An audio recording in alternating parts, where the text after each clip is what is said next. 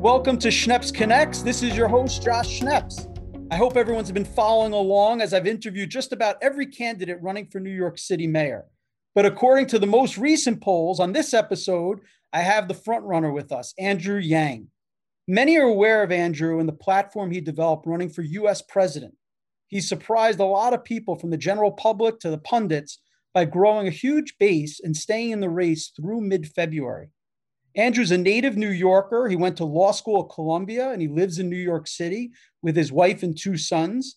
He was a not-for-profit entrepreneur and left for politics.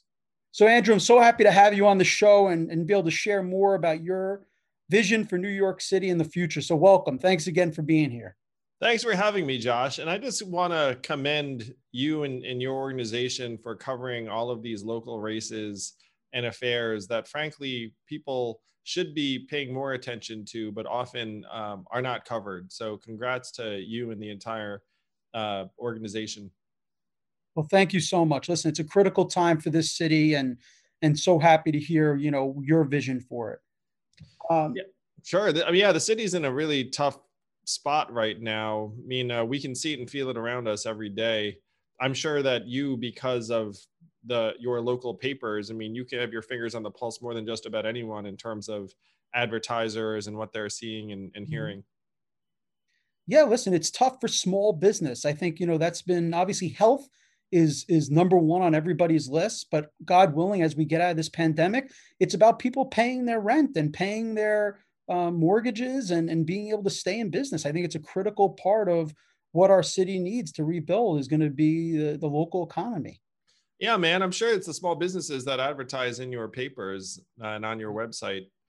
The truth of it is that we are badly wounded economically. And what I try and convey to people is that most of our problems are not political in nature, but politics can help us or hurt us in terms of our recovery. So I'm something of a numbers guy, which I think most people might know about me from the presidential. And the numbers around our current situation are horrific. We've lost over 27,000 lives, including friends, family members, and neighbors, 600,000 jobs. We're down 84% of commuters. And I was telling you about before we got started that I read AM New York every morning after I would drop off one of my kids, and then I'd head to the office and I would just sit there reading AM New York, trying to catch up on local sports news and sometimes some other stuff. But we're down 84% of commuters, 60 million tourists. Subway ridership is down 70%. Thousands of small businesses have closed or are in the process of closing. It's rough any way you look at it. 300,000 people have left New York City, including some folks who are very, very high earners. So that's where we are right now. And again, these problems aren't that political if you look at them. But how are we going to get back all of these customers and tourists and commuters and small businesses? You're going to need to have a government that's working hand in hand with the private sector and the philanthropic sector if we're going to have the recovery that we want. Are there any other specific platforms or real priorities that you would put in place as mayor? Oh my gosh. I mean, where to begin? So we have some opportunities, but we have to face fact that New York, as we know it, is not going to come back unless we fight for it at every turn. Yeah. So I talked to CEOs and heads of organizations. I could actually ask you, because you're the head of an organization, Josh, about when they plan on having workers back to the office. And what the CEOs are telling me is that they're going to start having them back a bit later this year, maybe 2-3 days a week. Mm-hmm. And I'm going to say that that's not enough. We want people to come back 5 days a week. And back pre-COVID, there was talk about taxing commuters. We're going to have to go the other way and offer incentives to commuters. We're going to have to say, hey, if you commute to New York City 5 days a week, we're going to give you a gift certificate to a New York City restaurant. You can go out, like have some fun. And then the business can redeem it with the city. That's the kind of measure we're going to have to adopt. I championed a subway fare holiday for the week of Memorial Day, which would get people back on the subway and exploring different neighborhoods and get people into the city. Because if you are in the suburbs and you hear what, like subways are free, like, maybe I should go in and then I can explore various neighborhoods. That would be a very low cost investment for us to try and stimulate ridership, which again is down 70%. For tourism, I'm already committing to the largest post-COVID celebration in the country that's going to occur in all 5 boroughs, because we need to replace the images that people have of New York City right now in a time of COVID with images of thousands of people coming together and safely celebrating. So we're going to have to earn our recovery. If we just sit on our hands and say eventually all the commuters and tourists and businesses will come back, it's not going to come back the way we want it to. Let's just take a step back, because you came out of what was a successful career in the nonprofit sector, and then you went, into politics at the highest level you could possibly go, running for U.S. president. So, what was the impetus to that, and obviously now leading into running for mayor of New York City? Oh, wow, Josh. I'm going to have to retrace my steps kind of far back to explain that one. So I moved to New York City as a 21-year-old law student, as you said. And then I was an attorney for 5 months. I left to start an ill-fated.com business during the first bubble, and then worked in growth companies and tech startups for about 10 years. I became the head of an education company that grew to become #1 in the US and was bought by a bigger company in 2009. And then in 2011, I left to start a nonprofit, the one that you described, that trained entrepreneurs to operate and grow businesses in communities around the country. And that was the big left turn for me, because when I met my wife, Evelyn, I was a small company executive. So it's a pretty normal guy. And it really diverged when I decided to start a nonprofit, which anyone listening to this, if you ever started a nonprofit, it is very, very difficult to start a nonprofit. Nonprofits run on passion. I founded and ran Venture for America for 6.5 years. And during that time, I saw the Midwest and the South and a lot of parts of the country that frankly were not doing very well. And I began to fear for what was happening to our country. And then Donald Trump became president in 2016. And when that happened, I thought, wow, this is even worse than I'd thought. And the trends are speeding up, not slowing down. Our country doesn't seem to understand what's happening to it. So how can I help us understand and advance real solutions like cash relief and trying to humanize the economy? So even when I ran for president, I didn't really see myself as a political figure. I saw myself as an entrepreneur trying to solve very, very big problems. Mm-hmm. And I'm really grateful to the people that helped my presidential campaign grow to the point where, we became a national movement and mainstreamed cash relief to the point where now a majority of Americans are for it. So talk about that, because that brings us back into the economy and really something that you're running on now. And obviously it resonated. I think that was a big part of your platform. How does that work? And how does the city, as a mayor, how can we afford to do something like that? How does it work economically speaking for people to understand the vision? Well, first, it's completely different on the federal level versus the city level. Let me say that up front. So when I was running for president, I would say, hey, we should give everyone $1,000 a month. And then people would look at that and say, oh, like, how can we possibly pay for that? And then I would say, well, we have a $22 trillion economy. We spent $4 trillion on bailing out Wall Street. If we wanted to, we could actually do this for our people at a national level. And we frankly proved that that was the case with the CARES Act, which was $2.2 trillion, and the American Rescue Plan. So that's at the federal level. At the city level, we have to make the numbers work. And as someone who's run businesses, and you run a business, and so I feel, you live this every freaking month, is that you have revenues, you have expenses, you have to make sure that the expenses are less than the revenues. So that's the situation New York City's in, which means that we cannot do something like universal basic income for everyone. But what we can do is we can do targeted cash relief to help stabilize the situations of people who are in extreme poverty.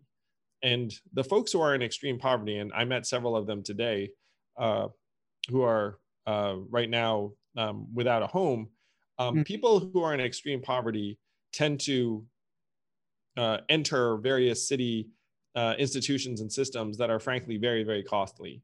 Like our sheltering system is extraordinarily expensive. And so the goal is to have cash relief that helps preserve the situations that people are in so that they don't get worse and don't make certain crises that we're suffering, particularly homelessness and street homelessness, worse than they are right now. Yeah, I think it's a difficult thing for the public to understand because when there's call to give, shelter to the homeless or, help them in other ways, people feel, how are they able to afford that when in fact it really costs a ton of money to rent hotel rooms or, other ways that the city's already operating that I think people don't recognize. Yeah, and I just want to throw a number on it so people Yep. understand. It costs New York City $6,000 a month to house a family in our sheltering system. Or Hmm. you mentioned the hotel rooms, which were being utilized Yeah. as emergency shelters. We were paying as a city $200 a night times 30 is $6,000 a month. So you wind up with the same number. Hmm. And so if you look at those kinds of expenditures for folks who are on the street or in need of shelter, you think to yourself, there's got to be a better way than that. I mean, 6,000 is like way above market rate for like a reasonable shelter for a family even. And so it's a kind of situation where if you can help keep people in their homes right now, you'll actually end up like not having to spend an arm and a leg because of the inefficiency of some of our systems. What do you think about any public-private partnerships that can be created? Because I imagine for $6,000 a month, you probably throw that number of people in real estate and they're like, well, I could do it more cost effectively than that. Well, most of our solutions in the real estate area are public-private partnerships Okay. because it's not like New York City itself uh, develops properties. Often it's working with existing developers. Now, some of those developers are nonprofits, Mhm. but it's still the case that we have public-private partnerships for most of our housing needs. And I agree with you that if we're going to address the crisis in affordable housing or the lack thereof, it's going to require both the private sector and the public sector. And one of the things that you see when you attend these forums is that mayoral candidates are arguing over essentially incentive programs for developers. It's like, oh, I'm going to have this much for extremely affordable or deeply affordable housing. And those policies are very good and necessary. And we have the same kind of plan. But I'm going to suggest that we're in a different kind of situation right now, where a lot of the development incentives, frankly, assume a positive economic environment where a real estate developer will look up and say, hey, if I develop something, I'm going to make lots of money. And then you're going to push me to make a little bit less money by having some of the housing be affordable. The fact is right now we have double-digit vacancy rates in existing apartments. I talk to developers and they're not exactly chomping at the bit to break new ground when their current building is lying empty. Mhm. Hotels are 80 to 90% unoccupied. Commercial real estate is 80% unoccupied. So if you have development incentives, I think you're kind of missing the situation we're in right now because we don't have the time and we have these massive existing buildings that right now are trying to figure out what their market fit is. Let's talk about safety because obviously that's a huge concern for everyone. There's been a lot of issues with funding, with how minority groups are treated. And now there's been a huge issue that needs to be addressed with anti Asian sentiment. And there's been some really scary situations that have happened, not just in New York City, but around the country. So I guess a two-pronged question for you is one, what changes would you like to see as mayor for the NYPD? And two, as an Asian American, what role do you think you could play in halting or addressing this anti-Asian sentiment? When you talk to New Yorkers, public safety and rising crime are very close to the top of the list of people's concerns. And I'm a parent, I have kids, and if you can't Mhm. walk down the street and feel safe at night, then it's very difficult to be excited about your city. And these feelings are grounded in fact. Violent crimes have risen by 94% year over year in New York City. And so, what do we do to try and bring those rates down?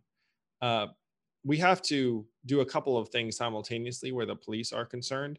But one measure that I propose that now people are excited about is that new police officers should live in New York City. We require that of employees of other agencies that are frankly not as important as the NYPD. And if you had cops living in the city, they would have a stronger sense of the communities that they're serving and protecting, but also they would be commuting within New York, and they would be off duty in New York. So you'd have hundreds of off duty cops just walking around, living their lives. Like, that's good for public safety. Mm-hmm. Like, we should be pushing police to get the clearance rate, which is the rate at which they're solving crimes and catching perpetrators, to the same level that it has been historically. And unfortunately, it has been declining even as the crime rate has gone up. So there are some real trends that we need to try to address and reverse. I will say that one of the reasons why these streets or subways feel less safe is frankly because there just aren't many people. And so if you can reignite economic activity, it actually does affect public safety. Another way I believe we can address this feeling of unease on our streets is by reducing street homelessness, which I've committed to do by over 50% in my first term.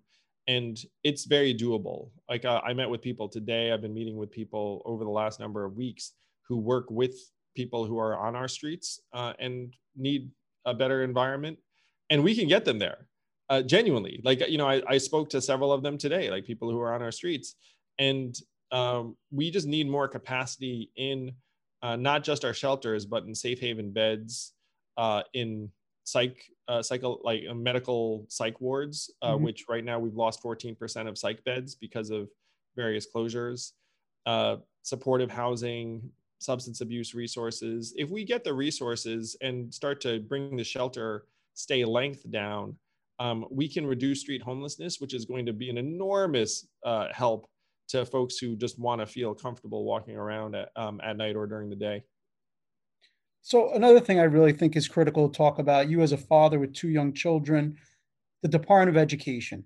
You came out recently with a strong stance in terms of school reopening. So I'd love to hear your thoughts on how you would mold the Department of Education as mayor. Yeah, I did express my frustration as a parent that schools have not been open. And as a data guy, I want to say what parents have felt over the last number of months, which is that online education is 30 to 70% worse than in-person instruction. Like, online school is not a good substitute. Yeah. But another stat is that 29% of New Yorkers don't have high-speed internet at home. Yeah. And those New Yorkers are disproportionately Black and brown.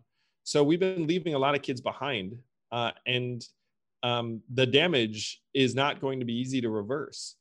So we need to know that our kids are coming back with learning loss, in some cases with emotional issues. We should be redoubling resources. I've asked for 10,000 AmeriCorps tutors to help tutor 100,000 New York students to try and help them catch up. But in terms of long-term approaches to improve our schools, we need to empower the school administrators and the teachers who are closest to our children. They know best what kids, frankly, would benefit from, like an enrichment program or special needs measures. And again, one of my boys is autistic, so I'm very passionate about trying to provide for families who require that. And then we need to bulk up in a dramatic fashion vocational apprenticeship and technical training for high school kids who frankly are being treated right now like everyone's going to go to college, and they're in this kind of industrial like assembly line kind of curriculum. And that's just not the right approach for the economy of today. A lot of kids frankly sense that this education is not super relevant for them. And so we need to connect them to employers at every turn. And I'm not talking about like after high school. I'm talking about like every year, every summer, any touch point we can provide that gets them into a place of business. And I know that this would help in part because I spoke to a gentleman who's now running for city council named Edwin Raymond, who credits the fact that he worked at the local grocery store as something that turned him around and kept him out of trouble. And, you know, he still has a relationship with his manager at the grocery store. And now he's a grown man. Now he's actually a police lieutenant. So he's like a real credit to the community. So we should be trying to do that for high school kids at every turn, not just the summers, but all of the time. So, I've spoken with a lot of the other people running for mayor, and a lot of them are either elected officials or they were recently in administrations in New York City. You have some strong business leaders, but what for those that don't really know your background and are getting to know you through obviously conversations like this and ones that you're having throughout the city, what would you say is your biggest advantage being able to come in if elected mayor as someone that hasn't really been held elected office before? I think my main approach to things is as someone who ran a small company here in New York City that grew, but it was small. Like it got less small over time. But if you run a small business in New York City, you have to deliver day in, day out. No one cares about your excuses or politics or what you're dealing with. It's all like, are you giving me what you said you're going to give me when you said it at the value that we'd agreed on? And right now, New Yorkers are just fed up that things have not been working. Where if you look at the various agencies or departments, they don't talk to each other. They're bureaucratic. They're unresponsive, and we're fed up. Like my goal is to just make our government work better for us, to deliver value for us. It's again one reason why I express frustration over our schools being closed. It's like, hey, like the school being closed is not helping my kid, like, and that's like to me a very stark example. And we have lost families because of that. Like I have friends who looked up and said, "What am I doing here in New York? Like my kid's school's closed. Like I'm going to find another environment." So that to me is what I'm providing is someone who's an operator, who's results oriented, who's just going to try and improve on our performance. I'm just, I'm not frankly super political or ideological. Like I'm practical, I'm pragmatic. And I think that's what a lot of New Yorkers want. But not only did I run a successful private company, I also ran a nonprofit that tried to help create jobs and humanize the economy. I started a national anti-poverty movement that ended up exciting millions of Americans.